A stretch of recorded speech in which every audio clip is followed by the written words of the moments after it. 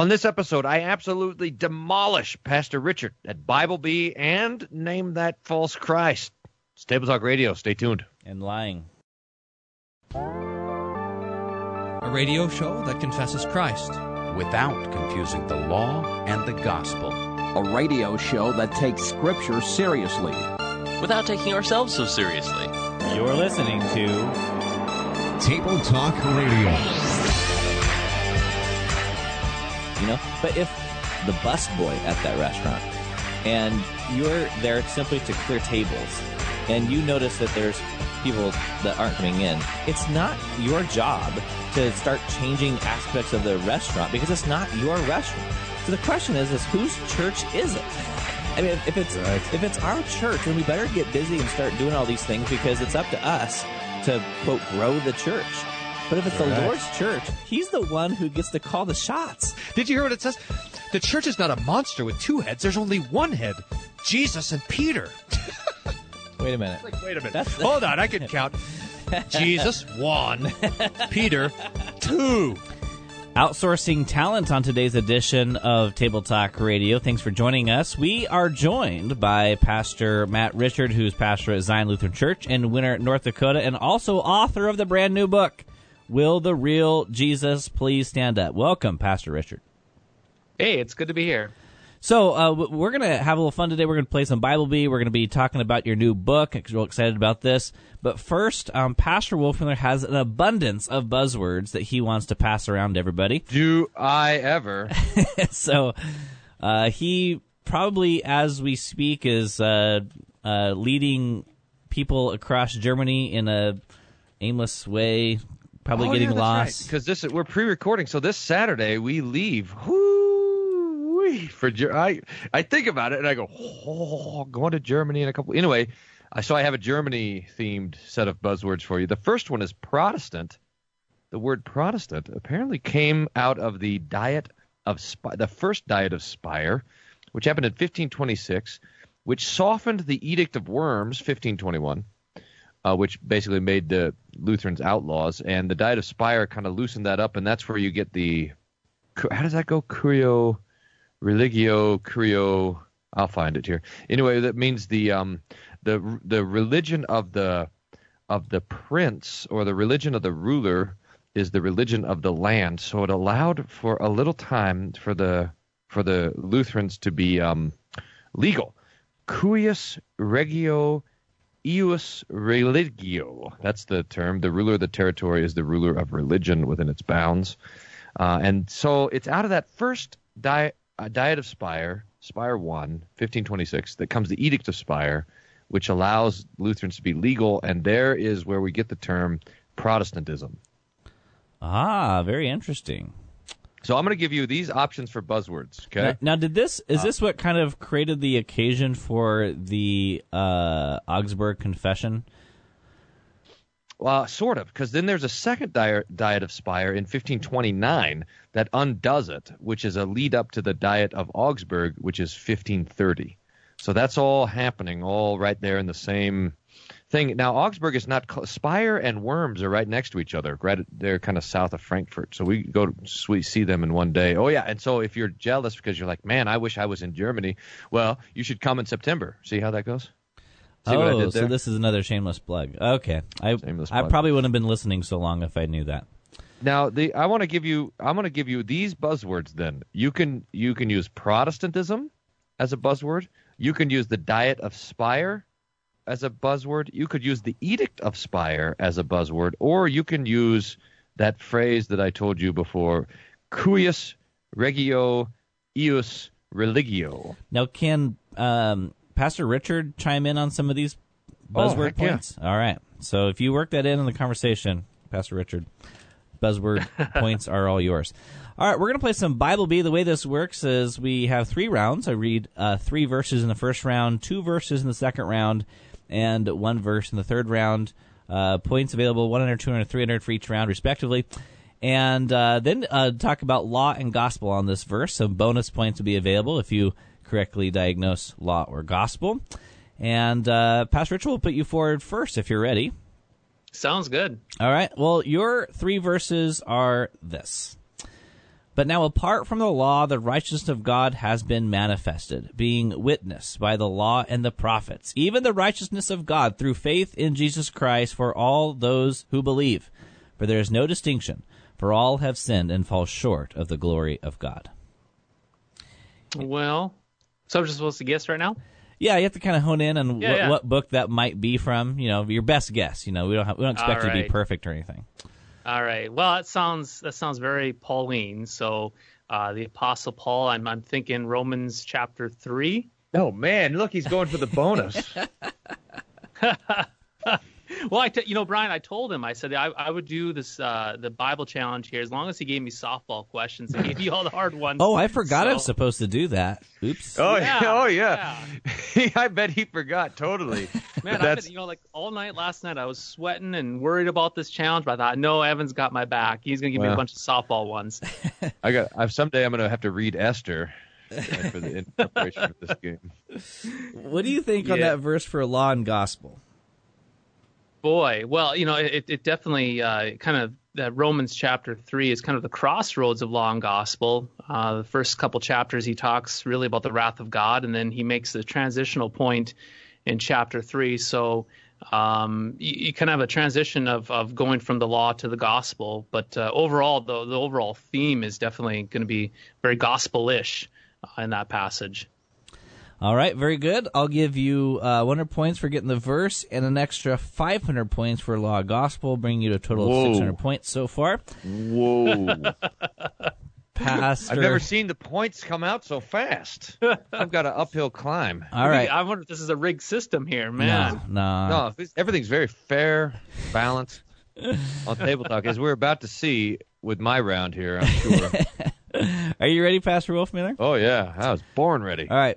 Thus it shall be done for each bull or ram, and for each lamb or young goat. As many as you offer, so you shall do for each one, as many as there are. Each native Israelite shall do these things in this way, an offering, a food offering, which with a pleasing aroma to the Lord.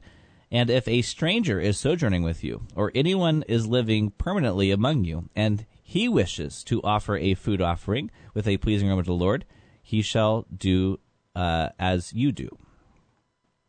What are they supposed to do? You didn't tell me what they're supposed to do. That's the tough part. Okay. Okay. This sounds Old Testament-y. It sounds like, in fact, this is going to be part of the Levitical code, the code of sacrifice, or what we sometimes call the ceremonial law of the Old Testament. Remembering that the Old Testament law has three parts: moral, civil, and ceremonial. The moral is the Ten Commandments part, most of them.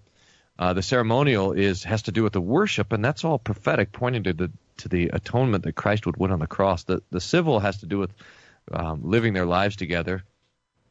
Ceremonial also has to do with how the people are set apart. What's really interesting about this verse that you mentioned is it talks about not only how the Israelites are supposed to offer their sacrifices, but also how the strangers, the permanent strangers and the temporary strangers, are also supposed to participate in the worship life of Israel. That's really fantastic. Now, this could be basically any of the Sinai instructions. So that would extend from the giving of the Ten Commandments, Exodus 20, all the way through Leviticus, all the way through the first half of Numbers. Like Numbers 12 is when they leave the mountain.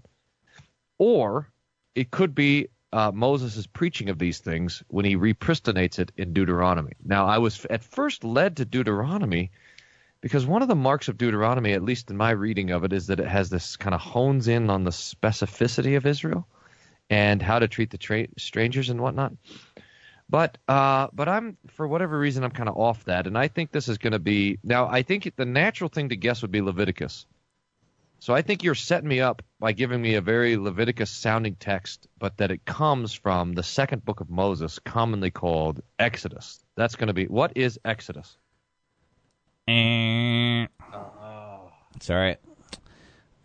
You were close, though. What sounded like Leviticus was actually Numbers. Numbers chapter 15, to be exact. Oh man! See, I knew you were. I was right. I have that good instinct that you were trying to set me up for Leviticus. I wonder if those exact words are actually spoken in Exodus. Which wouldn't I get points for that? No. Anyway. Well, we have a standing rule that if you don't correctly guess the book of the Bible, you do not get credit for Law Gospel. However, for the fun of it, Pastor Wolfmueller, a little pro bono work, Gospel on this. Yeah, so there's two ways you got to look at this in both ways. So first, it is law, and the New Testament will talk about all of the ordinances and all of these specific instructions that were given to the Old Testament, Old Covenant people as a burden, and it's a legal burden. So it's law, but the purpose of it is the establishment of the temple and the delivering of the atonement. So that the death and resurrection of Jesus is brought to the people there through the blood. It's preached in the blood of the bulls and the goats, and so it's law, but it's for the purpose of preaching the gospel. Okay, well that would be a correct answer. However, 0 points. So the score right now is Pastor Matt Richard with 600 Table Talk Radio points to Pastor Wolfmueller's Goose Egg 0. We need to take a break, and when we come back, we'll continue the game of Bible Beat. Also, we're going to be talking with Matt Richard about his brand new book called Will the Real Jesus Please Stand Up? Fascinating book, and I think you're going to like it. Buy this book. It's fantastic. It's going to be good stuff. If you want to give us a call about anything you hear, or let's say you have some church signs or bumper stickers laying around you think we need to know about, you can give us a call, 1-800-385-7652, 1-800-385-SOLA. You can also send us an email, questions@tabletalkradio.org, questions@tabletalkradio.org. You're listening to Table Talk Radio. We will be right back.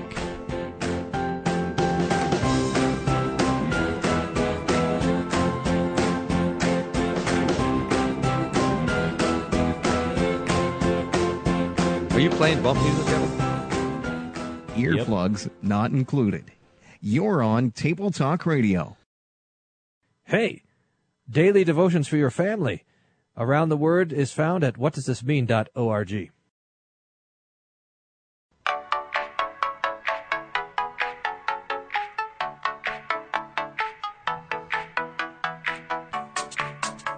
Welcome back to Table Talk Radio. Pastor Wolfman, you can't hear it, but the bump music is amazing. Really yeah? Does it sound like this? Something like that. Let's take a look at the Table Talk Radio scoreboard. Pastor Matt Richard with 600 Table Talk Radio points, and Pastor Wolfman well on the past with 0. And it's time for round 2. I'm thinking about the future here.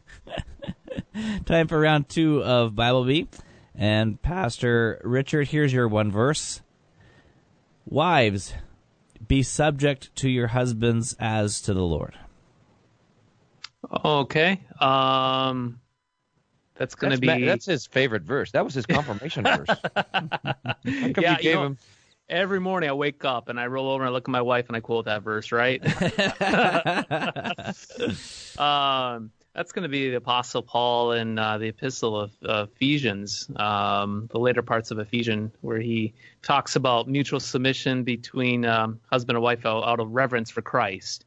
Ephesians chapter 5, 21. It starts in verse 21, 21 in that area. So, Ephesians 5, the Apostle Paul. That's correct. Ephesians 5:22 is where it starts. So, what would you think about that one as far as law and or gospel? Well, boy, it definitely, wives submit to your husband out of the context of the Lord. So I think, that's definitely going to be law. But also in the context, though, if you go back to verse 20, it says out of reverence for Christ, in light of who Christ is and how he has redeemed us and set us free to serve one another. So, boy, I would say definitely law, but yet at the same time, it is instituting a proper order of how things are to be. You think about that, the man is to die for his wife, which is definitely law, but it's gift to the wife. And so I would go law, definitely law, but it's almost like a third function of the law for the woman towards the man. All right, indeed. So for correctly naming Ephesians, I'll give you 200 Table Talk Radio points. And again, for nailing law and or gospel, I will give you an additional 500 Table Talk Radio points. Bringing you, boy, I'm having a hard time with all this math here. Yeah, sounds like it. 1,300 Table Talk Radio points. All right, Pastor Wolfman, are you ready for your one verse clue? Oh, yeah. Oh, am I ever. Well, I am sticking with the theme here. So your verse is Oh, no. also about wives. Oh. Behold, the Lord will bring a great plague on your people, your children, your wives, and all your possessions. Great. Behold, I like the behold at the front part. Like if the Lord says that, you're not going to be paying attention, you know? What? What did he say? Something about plague? What? I'm going to hear it one more time, though. I got to try to get the tenor of this warning. Behold, the Lord will bring a great plague on your people, your children, your wives, and all your possessions.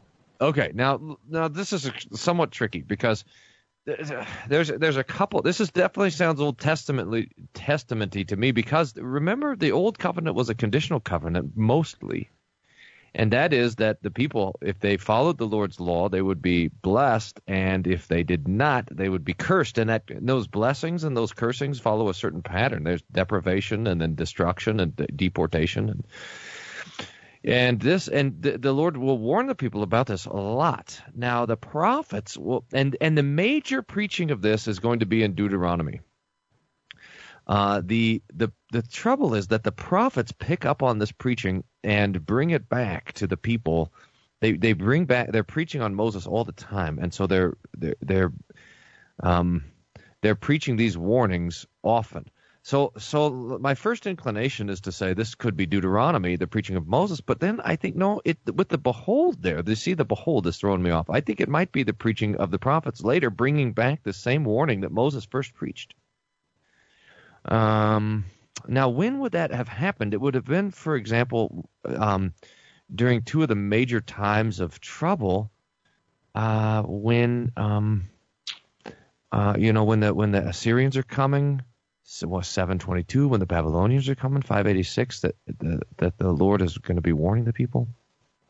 You know, the other place it could be is Joshua, where he's repeating the things that Moses said in Deuteronomy. I'm going to go ahead and guess. I'm going to go with my first instinct and say, what is the fifth book of Moses, commonly called Deuteronomy? Let me just update the scoreboard while you 0. Okay. No, this was actually from the book of 2 Chronicles. You were close though. I mean, you were like right there in the same testament. What is this, like a second? Is this Isaiah or is this some priest? 2 Chronicles 20. This is where Jeroboam reigns in Judah. And chapter 21. So you don't know what's going on there either, huh? So I think this is the church. It's an amazing point to make about this, and this is maybe the point already made, is that the prophets preached from Moses. So you have these warnings from Moses. In fact, if you look at the cross references, you'll see a little link to Moses chapter Deuteronomy 32 or something like that, where these warnings are given, and then the prophets bring them back, and it's definitely law. Okay, well that's nice. Okay, in round 3, you only get one word. And I think Pastor Richard is up for the challenge. And are you ready, Pastor Richard? I sure am, yep. All right, your one-word clue that is only used one time in the entire Bible is the word Jude.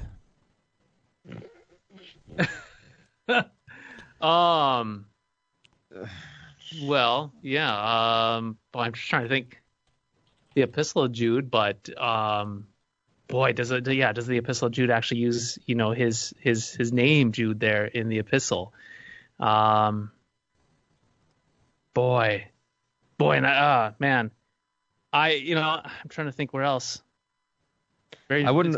No, never mind. I'm not giving you. Yeah, what do you think, Pastor Wolfmueller? Yeah. Man. Yeah. New Testament. I would assume. Boy, we'll throw Jude out. I don't know. I don't think it is, but let's just throw Jude out. So is that your final answer? Final answer. I know it's probably not right. It is right, in fact. Jude, it is? Okay. Yeah, Jude 1 says, Jude, a bondservant of Jesus Christ and brother of James. Yeah. There we go. So congratulations. Don't overthink it. Well, no, I know that was so simple. It's like, but we know the whole system's rigged, because you're getting all the tough questions here, and I'm getting the he's lobbing them in for me to knock out of the park. I appreciate that you feel that way. So I'm like, it can't be that simple, All right, so now I'm thinking, that's always a little tough with long gospel. Let me give you a little more context for some law gospel. Jude, a bondservant of Jesus Christ and brother of James, to those who are called beloved in God the Father and kept for Jesus Christ. May mercy and peace and love be multiplied to you. Yeah, when all the epistles, when they open up, they usually introduce themselves, and then they always give a nice, cordial greeting to them, and they impart God's blessing upon the people. And definitely with that word bondservant, that's being purchased and redeemed under Christ. And so this is all gospel. This is a very, very, very cordial, very kind, very gracious way of opening the letters that they typically do. And so I'd say very much gospel. Well done. And for that excellent explanation, I will give you 500 Table Talk Radio points, bringing your total to 1,900 Table Talk Radio points. I don't know if anybody has ever gotten 1,900 Table Talk Radio points. Well, if they did, they were playing against you. Take it easy. I'm ready. I'm double or nothing on this one. I'm gonna go. You're gonna double up zero. Daily double. Double or nothing on 0 I'm gonna points. risk all my points. All right. Let's see. How about? Oh no, you'd get that one. Let me pick a different one. Yeah, I would.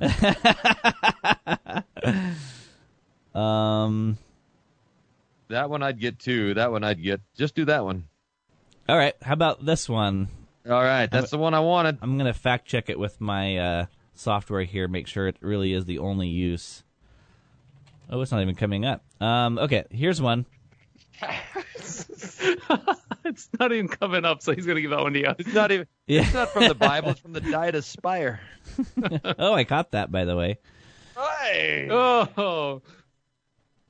All right. I guess that's my own buzzword. I can't get points that way either. I'm kind of out in the dark over here.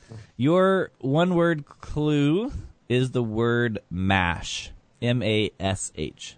Mash? Mm-hmm.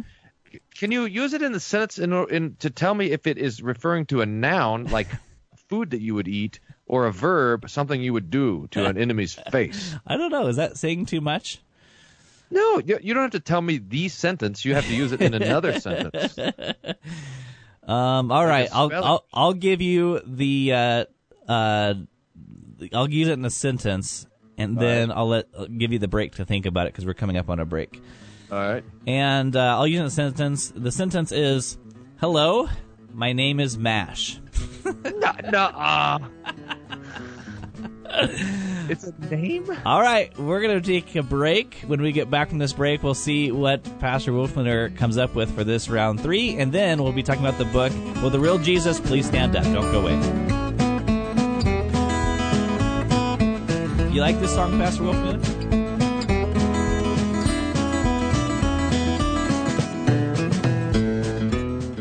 For those times when you just want to be alone, this is Table Talk Radio. The daily Bible meditation blog is at rightlydividedbible.wordpress.com, where 3 chapters of the Bible are considered each day. Check it out.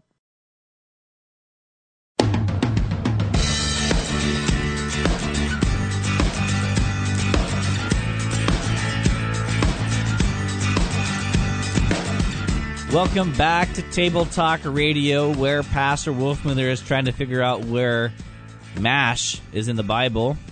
I'm sure it's in there somewhere. I forgot I was supposed to be doing that. I know you're so enamored by our commercial break there.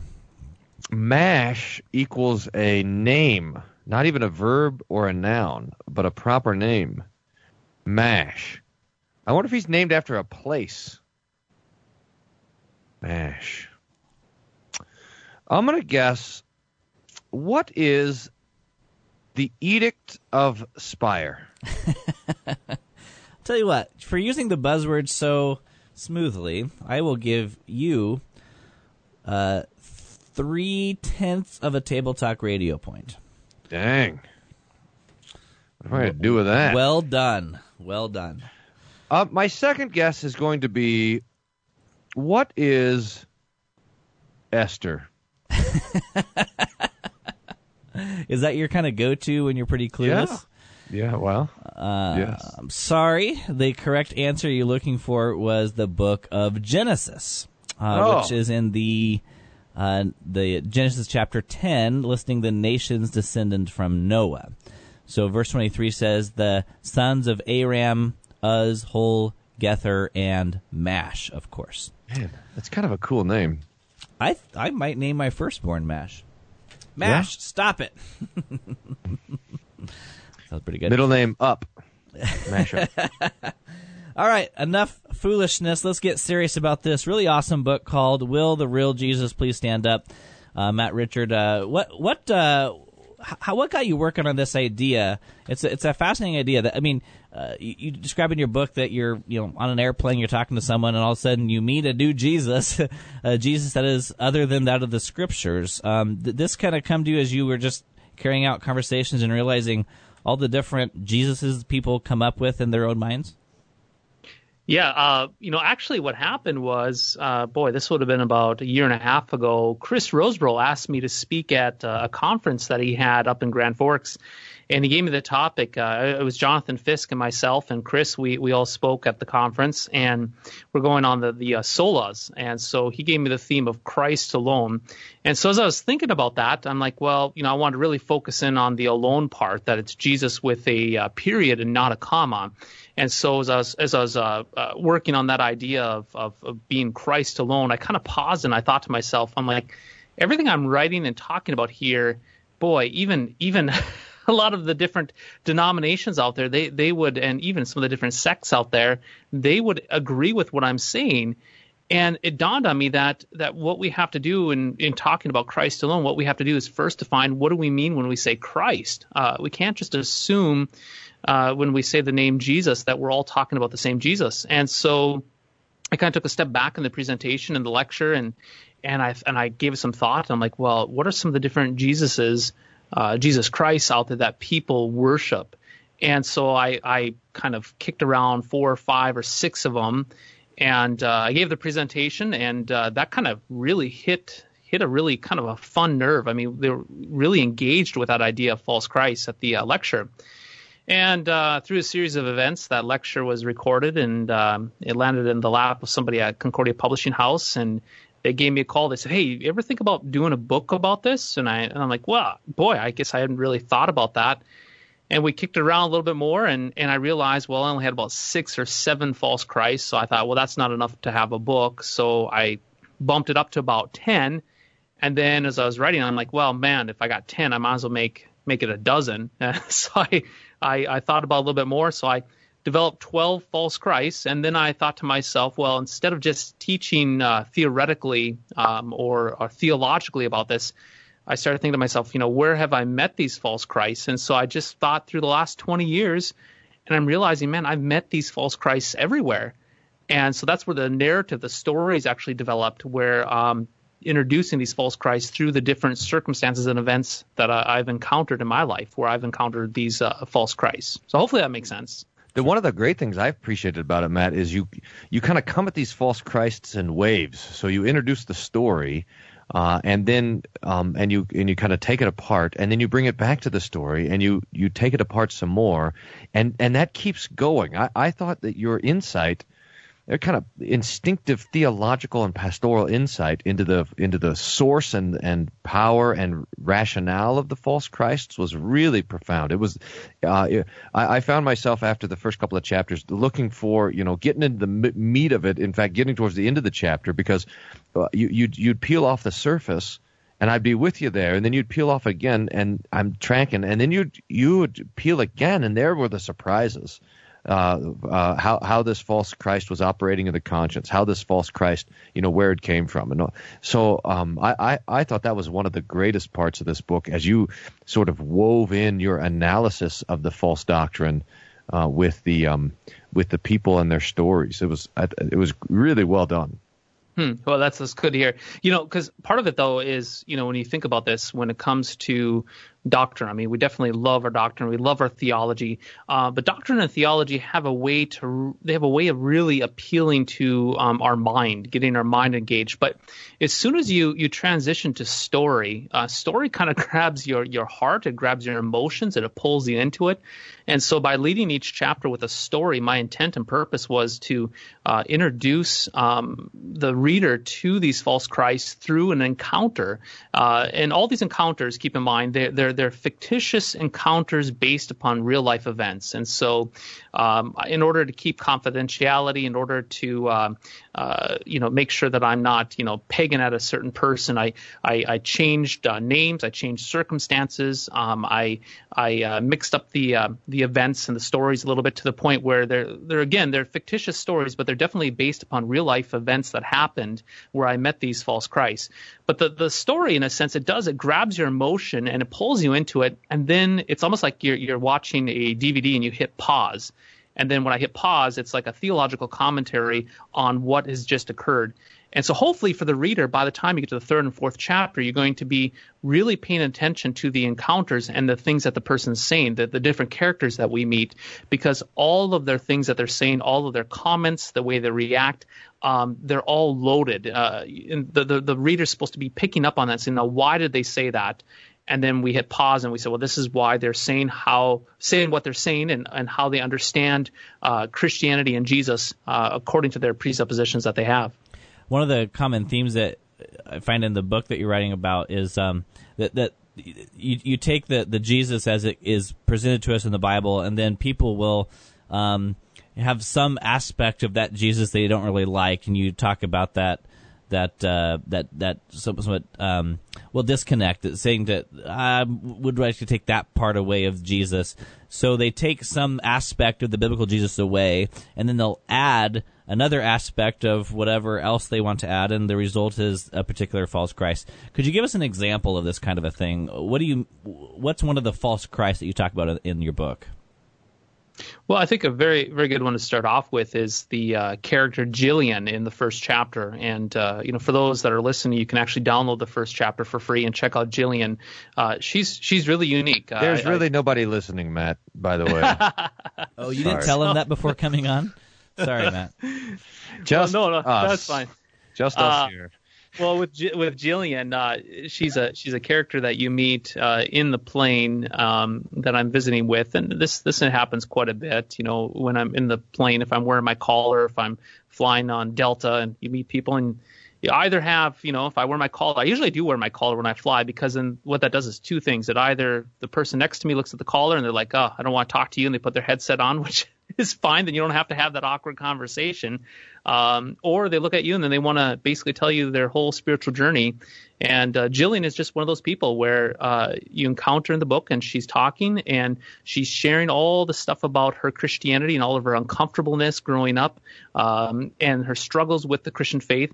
And what she does, though, is, like many people in our world, she's not comfortable with the Jesus of the Bible. And so instead of rejecting the Jesus of the Bible, which is the logical thing to do, so either you agree with him or you don't, she doesn't want to reject the Jesus of the Bible because that's too uncomfortable for her, but yet she still wants to embrace him. So she strips away different aspects of Jesus, and then she adds another couple different characteristics to him to create a brand new idol, a false Christ that exists only in her mind.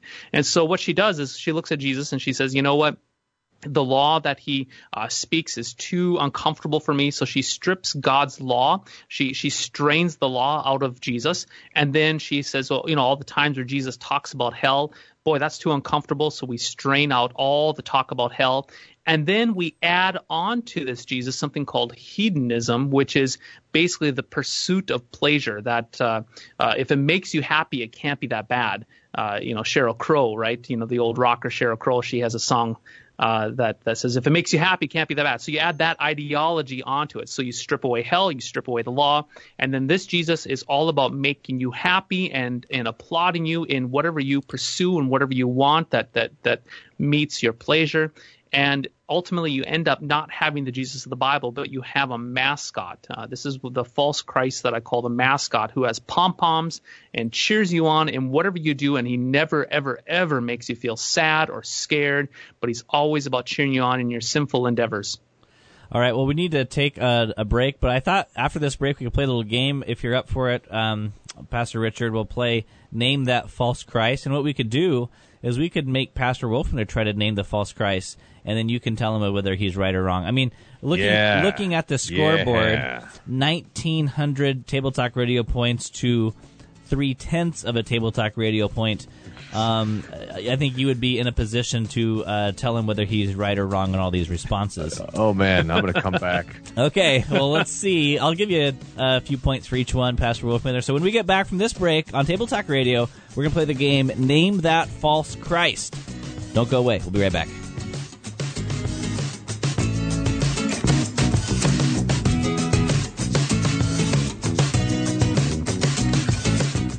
Table Talk Radio, where the voice crying in the wilderness is the listener.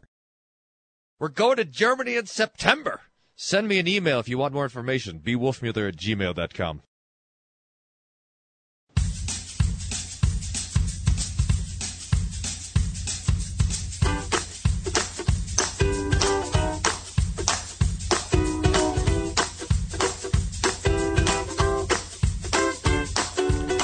Thanks for sticking with us to the end of this show. Not usually the case, but since we have Matt Richard, author of the book, Will the Real Jesus Please Stand Up, is with us. We're going to be playing the game Name That False Christ. So how this is going to work is I'm going to play a sound bite to Pastor Wolfmuller. You have to guess which false Christ it is, and I think you have a list there of the chapter names. I do. Yeah, the mascot, the option among many, the good teacher, the therapist, the giver of bling, the national patriot, the social justice warrior, my favorite, the moral example, the new Moses, the mystical friend, the feminized, and the teddy bear. Sounds good. So from that listing, you'll have to guess which false Christ it is, and then Pastor Richard will tell you why you're wrong. Okay, here's the first. Here's the voice first, and this is YouTube video. For just when these. What do they call those video bloggers? Put a camera in their face and start talking about stuff. Yeah, that's what this is. Hey, that's what me and Matt do on World of Everlasting. We are on a risky subject, and I might lose some subscribers over it. I might gain some subscribers over it. I don't know, but these are my opinions, so take them as you may. But today we talk about religion. The gist of it is, most people want to know if you can be a Christian and be gay or bi or, lesbian, transgender. Is that really what most people want to know? I don't know. And the answer is yes. I 100% think that you can be you and still look for answers in a higher power. I am not the most religious person in the world. I grew up in a Lutheran church, switched to Methodist some point in my life, been Methodist ever since. Went to church when I was little, stopped going as I started growing up. I started having questions, started having things that I couldn't have answers for, and things that I needed to search for on my own. And people say that you can't just keep sinning, and they say that homosexuality is a sin, and how do you get off saying that you can commit these sins because they're forgiven? Like, that's just wrong. Well, I don't see homosexuality as a sin. I don't understand. All right, there's the gist of it. So what do you think? Oh, man. So what Jesus is this? This would be the Jesus who doesn't judge. I think that's going to be part of it. Who is there to support you along the way. I don't know what the purpose of being religious is. In other words, the whole question was, can you be gay and be Christian? I mean, in some ways, the answer is, of course. It's like, can you be a sinner and be a Christian? Well, yeah, but the other question is, can you hand yourself over to sin, be defined by a sin, and remain a Christian? Can you cut yourself off from repentance by ignoring what the Bible says about the law and be a Christian? And the answer to that is no. So it depends on your approach to your homosexuality, and as soon as you start to call it not a sin, you are really in dangerous territory, because you are cutting yourself off from repentance. I'm going to guess that this would be something like either the mystical, I don't know if we know enough to be the mystical friend or the therapist, maybe even the mascot. But I'm going to say that this has to do with the therapist Jesus. No judgment, just to help you discover yourself and so forth. What would you say, Pastor Richard? I would say probably lean a little bit more towards the mascot. So, no idea of hell, or doctrine of sin, doctrine of law. So you throw out the law, you throw out the doctrine of hell. So you have the mascot, or, the other one too is the option among many. This one is all about cultural tolerance and religious pluralism. So he is not exclusive. This false Christ is not exclusive. So it might be kind of a combination between the mascot and the option of many. And then, what Brian said there too, as far as the therapist has a sense where the therapist, false Christ, wants you to have a personal and higher fulfillment. So it might be a little bit of a mix of that too as well. But I would probably lean more the mascot, probably, if I were to have to choose. The one we talked about with Jillian already, where you reject God's law and you reject the doctrine of hell, and you just want to be happy. You just want to be doing what you want to do. You don't want to have anybody interrogating you. We don't want the Lord interrogating you and calling you a sinner. And that you want the false Christ to just cheer you on in your endeavors. All right, I would agree with you. So I'll give Pastor Matt Richard another 500 Table Talk Radio points for judging that so accurately. He's both the participant and the judge. It's like he's playing the game that he wrote the rules to. That reminds me of the game Catechism Commando. But this is the problem with Catechism Commando, the game that we play every year at LVR, Catechism Retreat. I made the rules to it so that it would benefit, but I've actually never won. It's a problem. Well. Oh, well. I would keep tweaking that. All right, here's the next clip. In 2001, that God blessed me with, and so every time since the baptism of fire, every time I pray with someone, or even when I'm by myself, at times the presence of God will just flood the room, and the Holy Spirit just comes in like electricity, like a wave of electricity. It just runs all over my skin. It's on my scalp. It's just all over me. Just the presence of God, the holiness, the pureness, just Jesus in the room, and His power and His glory. I just feel like it's the Shekinah glory, and the heavens open up, and we just step into heaven. It's just heaven. Well, a friend came over last year. All right, so that's the premise of the video. Table Talk Radio, rubber boots for your Holy Spirit electricity. That's pure mysticism, which makes me want to say that this is the mystical friend. But she said something about getting some sort of thing. I don't know what sort of blessing she was talking about at the beginning. But that has to do with maybe the giver of bling, Jesus. But I'm gonna go with the mystical friend on this one. You know what, man? That's what I would say too. I mean, the mystical friend. It's she's talking about the Lord being like almost like electricity. So definitely I would say the mystical friend and maybe an aspect of the giver of bling too. Those are the two that I was looking at as well. So I got man, double right. He's got double. Yeah, that's like double points, isn't it, Brian? Yeah. So let's see. What's 1 times 2 again? Let's see. 1 times 2 is 2. So I'll give you 2 Table Talk Radio points, Pastor Wolfen, bringing you to a total of 2.3. And because Matt, you agreed with him, then you will get 500 Table Talk Radio points, bringing you to 2,900 Table Talk Radio points. There's one more soundbite here. This is from a YouTube video entitled prayer to God to become rich and successful? This prayer I give especially for you, that you in this very life will become rich and successful, because it is your divine right to live in abundance. Our Lord is not a Lord of sorrow. Our Lord is our blessed Father, Mother God of infinite joy. Father, Mother God? Did it say Father, Mother God? I think she said Almighty God. Oh. I think we need to check. This is our Almighty Father, Mother God. This is a new beginning in your life. I will pray for you that from this day on, many blessings come down in your life. All right. What about the prayer to become rich and successful? That accent reminds me, like, if you wanted to cast someone to be like a gypsy fortune teller, some tent or something. That's a precise voice. That's not very You hate nice. to judge someone based on their voice, but the things that she was saying are also gypsy fortune teller things. I mean, this prosperity gospel is an absolute disaster. I mean, in every way, it's a disaster. It's a theological disaster. It's a practical disaster. It's a disaster in the conscience. It's a disaster in the family. It's a disaster for the state. It undermines everything good that God gives. It captures people in some sort of magic victim mentality, and I think this is going to be most especially the giver of bling Jesus that Pastor Richard talks about in 1, 2, 3, 4, 5, in chapter 5. All right. Yeah, absolutely. Yeah, absolutely. This is the giver of bling. She even mentioned something about not having suffering. There's just a brief couple words there, but yeah, absolutely.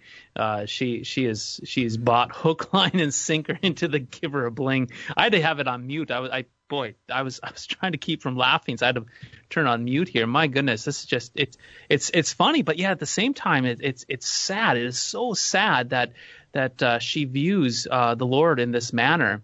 So the problem is what happens when we don't get bling? What happens when we don't get all this prosperity? Then unfortunately we have to go to the road that maybe that we don't have enough faith to conjure up the Lord from giving us this bling, or we haven't prayed the prayer well enough. It's absolutely wretched. God have mercy. Well, I'm afraid that's going to be all the time we have, but the book is called Will the Real Jesus Please Stand Up by Matthew Richard. Check it out. It's a great book. Helps bring a lot of clarity into the ways that we view the world, or the way that the world influences our view of Jesus, rather. And I would really recommend the book. So, Pastor Matt Richard, thanks so much for coming on the program today. Wonderful. Yeah, thanks for having me, guys. And thank you for joining us. A quick look at the scoreboard before we go. The score, I forgot to give you some points for that one, Pastor Wolfen. I'll give you 1.7 points, so that brings you to a total of 4 points. 4 Table Talk Radio points to Pastor Matt Richard's 2,900 Table Talk Radio points. And that's it for us. Thanks for listening to this edition of Table Talk Radio. Who needs points when you're in Germany? How come there's no points joke when you're down by 3,000? Thanks for listening to this edition of Table Talk Radio. Table Talk Radio is not for everyone. Please consult your pastor before listening to Table Talk Radio. Side effects may include nausea, vomiting, headache, heartburn, hair loss, hallucinations, and aversion to incomplete sentences with aquatic imagery, psychosis, coma, death, halitosis, lung cancer, brain tumors, sleep gain, internal bleeding, internal combustion, a sudden craving to smell your backseat, claustrophobia, an uncontrollable urge to fight the Calvinists on Twitter, and falling off your treadmill. For more information, visit tabletalkradio.org.